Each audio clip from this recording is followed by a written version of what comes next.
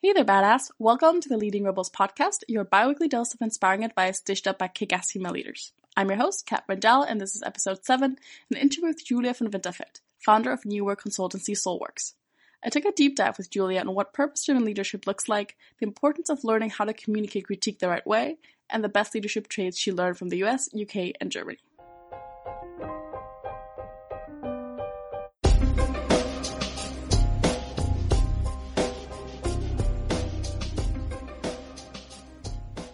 What does leadership mean to you? How are you as a leader embracing new ways of doing work? After a prestigious career, including being GM at Aqua, a managing director at Accenture, and an international career with Sapient Publicis, Julia von Winterfeld felt like a new kind of leadership was necessary, one that valued humans above numbers. That's why she started Soulworks in 2015, to help organizations reassess their purpose, consider new transformative plays, and ignite long-lasting positive change, driving growth and innovation. Julia has been named a top 5 businesswoman in Germany in the field of communications in 2015 and 2016, one of 29 female global trailblazers by Refinery 29 and the Female Quotient, and is an avid speaker and moderator on Future of Work and New Leadership. As I'm sure you know by now, no need to write down notes. Just enjoy the conversation and head on over to leadingrebels.com/7 after the episode for all key takeaways and action points. Now let's get started. Hi, Julia. Welcome to the podcast, and thanks so much for taking the time to meet. Yes, hi. Looking forward to it. I was wondering if you could maybe just introduce yourself a little bit, share a little bit about your professional journey so far. For sure. So believe it or not, I've been in the working life now for 21 years. And it's quite funny because I never really knew that I would, one, end up where I've ended up, but I also never knew I would go into the space that I went to when I started working. And that was obviously in 96, where I came into this space called, at the time, new media. And I had no idea really what new media was. I was really fascinated about TV, and I had wanted to develop children's TV concepts. And when I interviewed at the time a big media house that still exists called Bertelsmann, they said to me, you know, your concepts are quite good, but the way that you're thinking about them, it's a dialogue that you want, and TV is just analog. So I said, oh, okay, well, obviously I didn't make the cut. And they said, well, there's an agency that we've just bought, and it's all about new media, and we're not quite sure what that is, but maybe if you, we can send you there and you can have an interview with them there. And then, then maybe that's something for you. Yeah, little did I know that I then entered the world of internet, because in 96 I got the job. It was a small, very sort of forward-thinking agency. And I'm always very proud to say that I put the first pixel onto the very first Adidas website, which no one can really imagine anymore, but I did do that. And it was it wasn't just one pixel, it was actually a GIF that then sort of swiveled. And we were really proud about that. So there was, I got to learn a lot about, let's say, technology at the time. And I just delved into this arena of what today we would call digital. You know, there were certain names that then continued, like there was multimedia, then it was interactive. And then I think at some point we called it digital. So I stayed in the digital space for more or less 20 years, a little less than 20 years, and had really wonderful opportunities, being that I was always in the agency world or in the consulting world, so that I could understand different fields of or different industries, different companies, working on usually very progressive projects. And I also had the opportunity with my then at the time second employer to then travel and live in New York for 5 years. I then was in London for 3 years with that same employer. I was working for from agency side with Unilever globally. So I was traveling to Sao Paulo. I was traveling to Singapore. It was all great in a way, and I'm really thankful for everything that I learned on that journey, particularly all the people that I met on that journey. And then when I was in London, Accenture picked me up and brought me back to Germany, back to Berlin.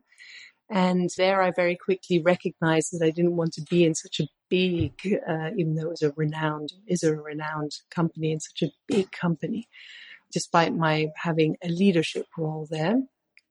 And I was thankfully then approached by another very progressive agency and became their, as you would say in German, Geschäftsführerin, so their MD or managing director, and led that company for 2.5 years, or that agency for 2.5 years. And during that time, I really started to think about, what does leadership mean? What does leadership mean to me? Often I was approached in my previous roles that I'm far too nice. I'm far too for the people, and I should be thinking much more. I'm at the top, so I should be making decisions, which I obviously I did, but I was always very pro, which was true, very pro, being team and team driven. So I started thinking about, what does leadership really mean? And you have to imagine again that I'm very much in the digital, was very much in the digital space. So I was seeing how companies were becoming more and more obsessed of grasping what digital could do for them from a business model perspective, or from the perspective of processes and efficiencies. And it sort of started to catch my attention. If these companies are all about new business models and embracing digital, how are they going to shift their people in their companies to equally embrace these new ways of doing work or new products that they were putting out there? So I put the two together, both, what's leadership about, and where are organizations going with this digital on digital means, and having thought to myself what leadership means, and always every quarter going back to London and delivering on my numbers, I recognize this isn't what I want anymore. I don't want to be in a leadership role where I'm just putting out numbers and running the company by numbers. And having seen that companies were shifting, I felt like there's going to be a new kind of leadership as well necessary. Obviously, we're going to still have to, be business driven to a certain extent, but when we don't have to be always economically growing, at least from my standpoint. So I then quit the job as one could say, at least here in Germany, in a pretty well-known role, and I was pretty well known and approached by press and everything. And I said, no, I'm just gonna quit, and I'm gonna start my own thing. So that's what I have been doing for the last 2 years. So I set up Solworks, which I like to always say I kind of removed myself from the digital space and am now very analog. So I deal with people, which is great. And I'm not about products anymore, even though I love myself, apps, and I'm very pro technology, but I think it needs to put an angle on, well, what is it doing with us as human beings, and how are we facilitating ourselves with this technology? So yes, so now since 2 years, I've been working in the analog space with Solworks, where Solworks really is there to help companies reinvent themselves and look with them at the cultural side of what has to change so that they can be still relevant in future. So that was my path of the last 21 years. But that was a very beautiful. I'm super excited that you put gifts on the map. I feel that you were ahead of your time there with Adidas for sure. But more importantly, I'm really glad that we're changing from this view that leaders should not be for the people. Let's say quotation marks. I think that's something that's great that we're embracing that. Yeah. Connecting that a little bit with going back in, what was your first experience that you remember of leadership, maybe in a positive sense, maybe in a not so positive sense, that maybe sparked your interesting moment? Yeah, I am. I really have had the luck of having a good number of mentors, but particularly one mentor that sparked for me, what is leadership? And basically, the word mentor is already answering it, meaning someone who is really interested in my own growth, someone who listened to me and gave me sufficient options, as to which path I should take, or how to tackle a certain challenge, or to how to embrace a certain individual and make sure that our communication was right. And that for me was really a first spark of what leadership is all about. being that mentor, being that person who can look at something objectively and give you the support to help you, or even maybe to allow you to make the right decisions or take the right choices. So that, and I see this individual in front of me as I talk about it. That's what I think inspired me to take on some of that in my own leadership. And maybe saying around that time, and what was your first time or in a position that you became, or you were given a leadership role over people? How was that first experience? Yeah, I would say my first real leadership role was I was 4 years into my job. So I was 28, 29. And I was asked to set up the office of the company that I was with in Berlin, in Munich. And I set up the shop, let's say, from 0 to 35 people. And yeah, that really, I certainly had to learn a lot very quickly, how to get the right people, how to make sure that the people are interacting the right way, that everyone is focused on what needs to get done, but was also happy with what needs to get done.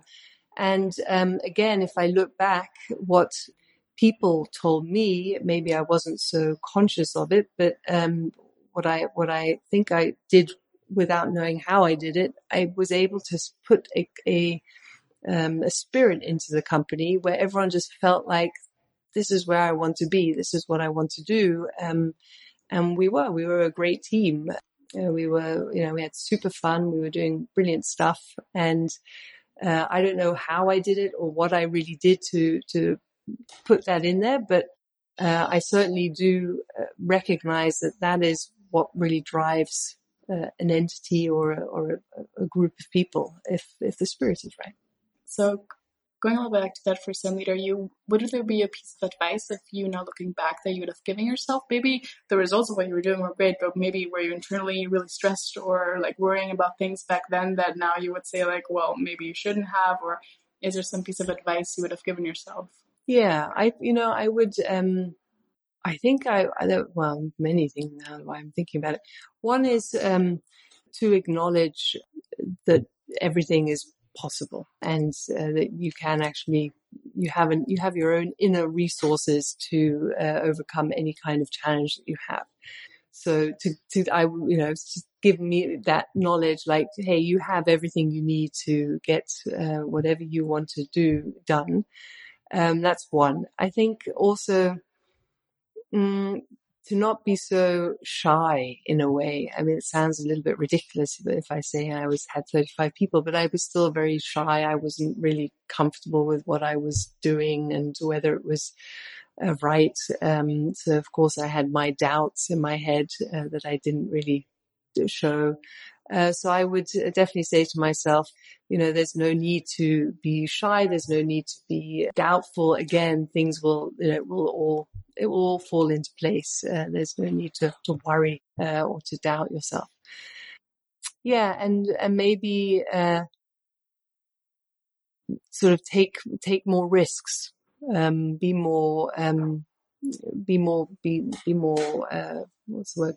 Go forward and just, do it. There's nothing that can, again, go wrong, right? Everything will still fall into place. It'll be fine. And maybe something will go wrong, but even that we'll be able to overcome.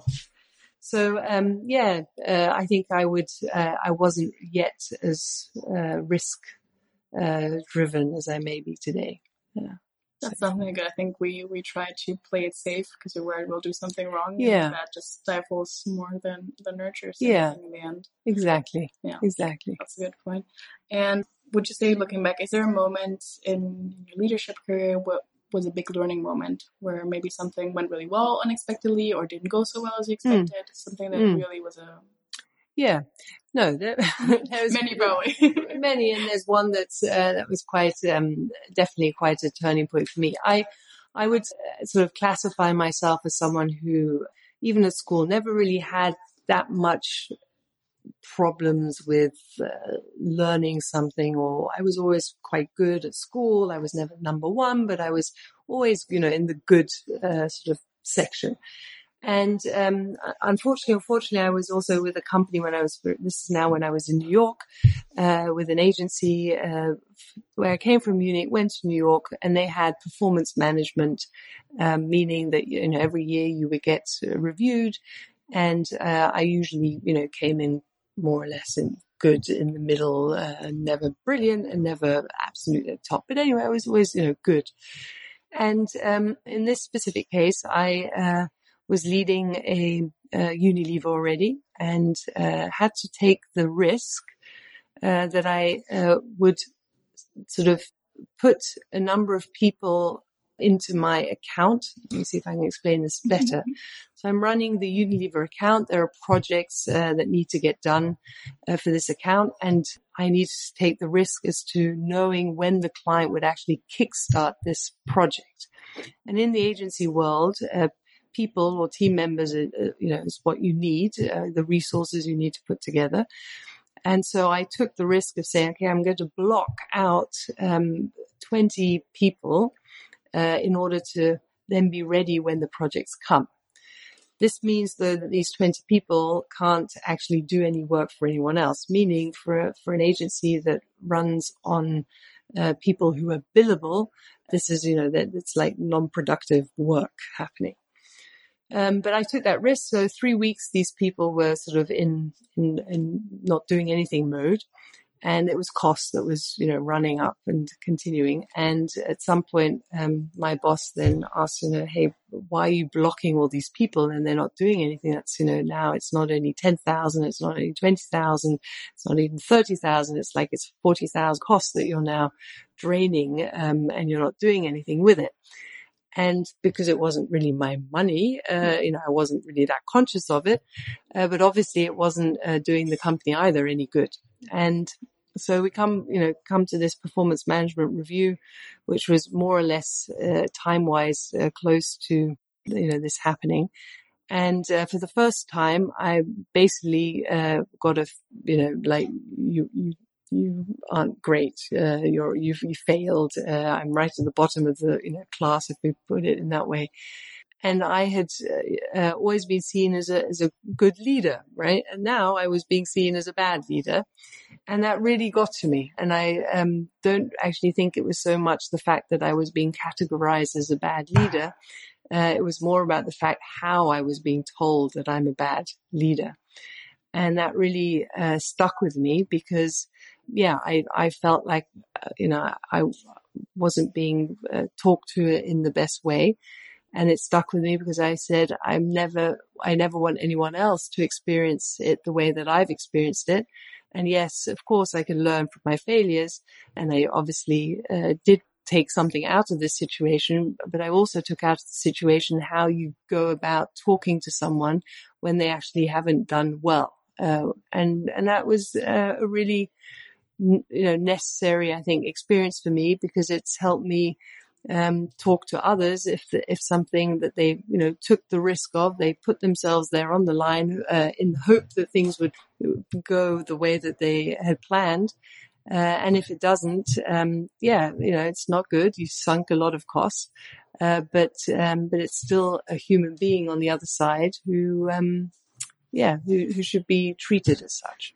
Yeah, that's definitely a super valid point. And it actually reminded me of this conversation that I just watched yesterday with Simon Sinek, where he was saying that people, this one leader in a company says he doesn't treat employees like employees, he treats them like family. And he's like, how would you treat your family members? And this is an interesting comparison. Like, if your kids are doing something or being unproductive, you don't sit them down and say, like, in this family, you're in the bottom %, you're not doing well, and we don't, you're not a good family member.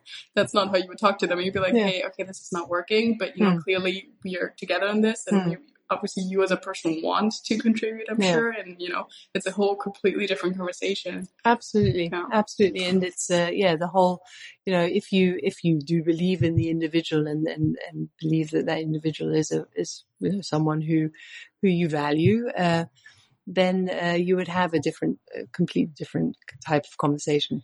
And it also got me, not at that point in time, but then later on, it also got me to think about what is performance management in companies and, and how are we, as you say, treating, and even the words that we're using, how's that impacting us working together?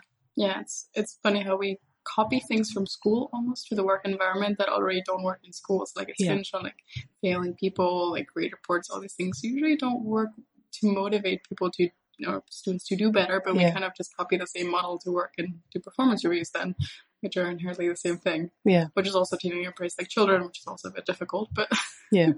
so many parts in that. What I was looking a little bit in the positive, what was a moment in your leadership journey that felt like a really good success for you, that you thought like, wow, I really made an impact here? I'm there, I think it's the smaller things. There isn't anything big, but obviously as you asked the question, I did have an immediate image. And that is when we won, one big client. We were, I was leading, the team. I was leading the agency. Of course I was, like hungry to have this client because it was a great client. And I think based on how I kept the team motivated, how I kept the team focused on the outcome and intrigued by what we were doing, all the more we were just like rejoicing when we actually did win the client. And I think, that's what makes it for me, is when you're having fun with other people, to do great stuff that then is rewarding for whomever you're doing it for, in this case for the client. And that's, that's all we need to be doing. What else is there? Who no one cared in this construct as to, who's what title. I think it was just a great blend of superb people who, did exceptional work. And I think for me, if I reflect on my leadership, it's more about creating exactly that kind of environment and saying we're all in this together and we're all, we're going to make this the best thing we've ever done. I think that's what drives us. I think that's, each one of us, but then collectively we make something great. That's definitely a good example. I think it's also a point of celebrating success just as much as you. So I think it's proven psychologically that we like to over-remember and emphasize the negative, and we gloss over success very easily and just like, oh, that's great, and move on. Yeah, and then you're it doesn't right. stand out as much. Absolutely, no, absolutely right. Yeah, we don't necessarily, in particular, unfortunately, here in Germany, really celebrate success at all. We gloss over and go, oh God, I did this wrong. And of course, I think there was a team that I saw which did a really funny thing. They celebrate the biggest failure of the month in the sense that they try to make it funny, as in, don't like to fret about it. And I also do it more with myself, and then it's funny because then other people sometimes don't see it. I think I did this mailing once and I had to do it in German, which I already don't like. And then I forgot that our standard salutation, the tags are like hi, whatever, and then their first name. And then because we did it in German though, they did it like dear Mr. But then it said like dear Mr. John instead of dear Mr. whatever the last name was. And that went out to so many people. I was like, oh, that was not good. But oh well. I'm sure they'll understand why. And sometimes it's our mind that actually makes it even worse. And then we think, oh God, who knows what the other side is going to now think. And in the end, if and when you do ask, it actually is only half as troublesome as we think in our mind. Absolutely. So sorry to interrupt you today. You have a lot of experience working in different countries. So from here to the UK to New York, did you see any differences, any similarities, anything that stood out between the countries? For sure, definitely. In regards to leadership, right? So yes, no, absolutely. And I think that I took on a lot of the traits that I enjoyed and received in the US. So in the US, there is this notion of be more entrepreneurial, be more risk-taking, be more feminine as well with what you are in the role that you're playing. I think that there in the US is far more, it may always sound very superficial, how are you doing? But I actually really did experience in a working modus and from leaders, how are you doing, is very genuine and very willing to understand who is sitting opposite me and how is this person doing.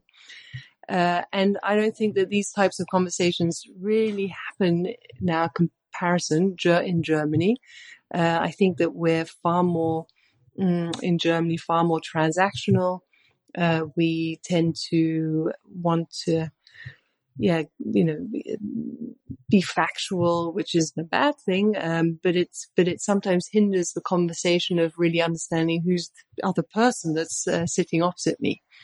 So that's definitely a difference. In the UK, I think that, humor plays a big role, or the language, is applied to humor far more often, which gives it a different kind of setting and feel when you're working together.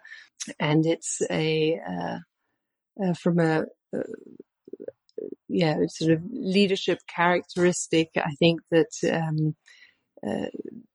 in England, people like to make more of a joke out of themselves, and so it takes away this feeling of, the leader's, has got everything and knows everything.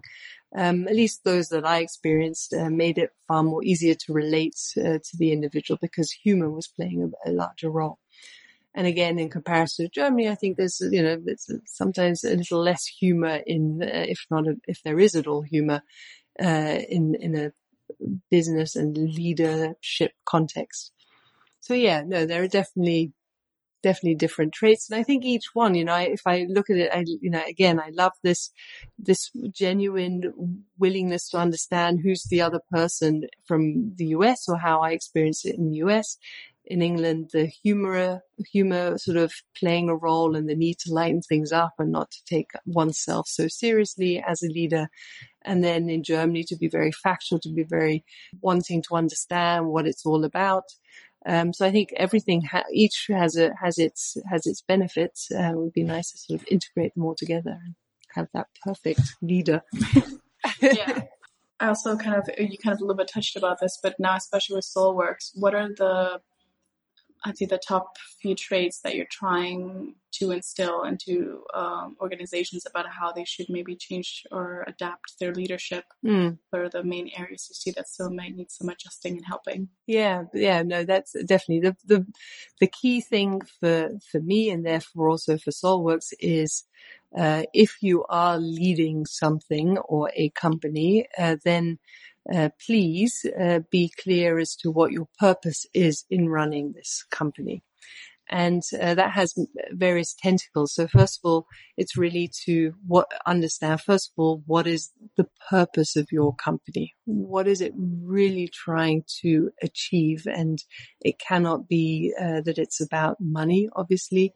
That's a result, but it's not its reason for existing. So that's important for me to work with leaders to, first of all, establish an answer for that question. But equally, it's important for the individual to understand what is his or her purpose in being in this role, and what does this person really want to achieve through this role, or what does it want to bring to expression through this role, is a better way of saying it. So that's one first thing, purpose per se. But then also to be self-reflective and to really understand what is it that I, as a leader, am bringing to the table? What is it that I do well? Where is it that I, need the support of others? How do I communicate myself? How do I stand there? How do I talk? How do I use my hands? Whatever it is, am I conscious of that? Am I aware of that? And then moving into language itself, what language am I using? How am I actually then communicating with people? How am I coming across? And then the last area is really to think about, how am I bringing things to action? Because too often we like to, as leaders, know where we're going, meaning the purpose, the orientation. We know how we can bring ourselves across and communicate ourselves. But then actually getting people to follow and to really take action on where you want to go is often where it starts to like not really work anymore. And that's, very important for me, for SoulWorks, to ensure that happens, because coming back to our purpose, to help companies really reinvent themselves to remain relevant, they need that traction, or the action of others, to actually make that happen. Yeah, that's really good points. And a little bit for like some actions listeners can take. Is there like a resource, a tool, or a book, or something that you would give women as a tip if they're saying, I care about my leadership, or I want to become a leader, or just became a leader, that they can leverage to help them along? Well, there's one book that I really enjoy. It's called Synchronicity, and I can't think now suddenly of who wrote it.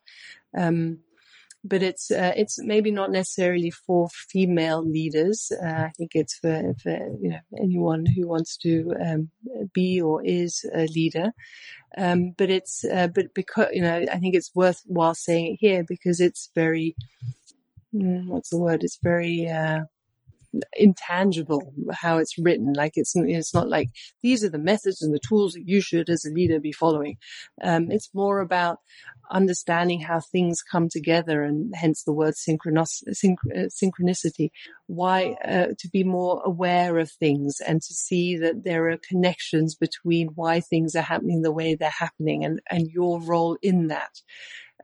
So it's more about becoming more mindful or becoming more aware of yourself in a role as a leader, and seeing the synchronicity and things that are happening. I'll definitely put that with the author in the notes. So when you Google it, you'll find it. So synchronicity and leadership, and then it will show up.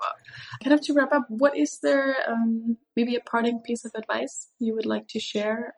What you think is maybe one tip or one thing to not worry about, or something just to leave the listeners with? Yeah. For me, it's my tip would be to always stay true to yourself. And it's so easy to say that, of course I'm staying true to myself, but if we're really aware of, am I staying true to myself? We'll probably come to realizing that actually, no, I'm doing something for someone else, or I'm doing something because that's the way we do it in the system that I'm in at the moment. So, it's not even just a tip, it's really my urge, to carry across sort of, try and be and remain who you are. Stay true to yourself. Don't allow anyone or anything to negate you from doing something or to block you from doing something. Yes, and stay true to yourself and stay on your path. And probably connected though to that is, and sort of find your own intention or your own purpose. I do a lot of yoga. I love to practice yoga. And I think that whoever listening now does do yoga, sometimes, if not many teachers say you've come to the yoga class with an intention. It may not be quite conscious for you, but come here with an intention and then forget the intention and just then go do, see what happens. And I think the same goes for what I'm trying to say here is make sure you have an intention, know where you want to take yourself, and then stay true to yourself on that path to whatever that is. And it won't all happen as you foresee, but it will, at some point you will get to that intention, or the things will fall into place because you're staying true to yourself. I think that is still very, very valid advice. And it's always, I think it's one of my favorite saying, it's simple but not easy. Yeah. In the sense it's not a hard concept to grasp often, or even when you're making decisions, they're actually not that hard what you want to do. Yeah. But actually doing them is actually the challenging part. Yeah. So thank you so much for taking the time. Thank you. Lovely chat. Appreciate it. Thank you very much. Appreciate it.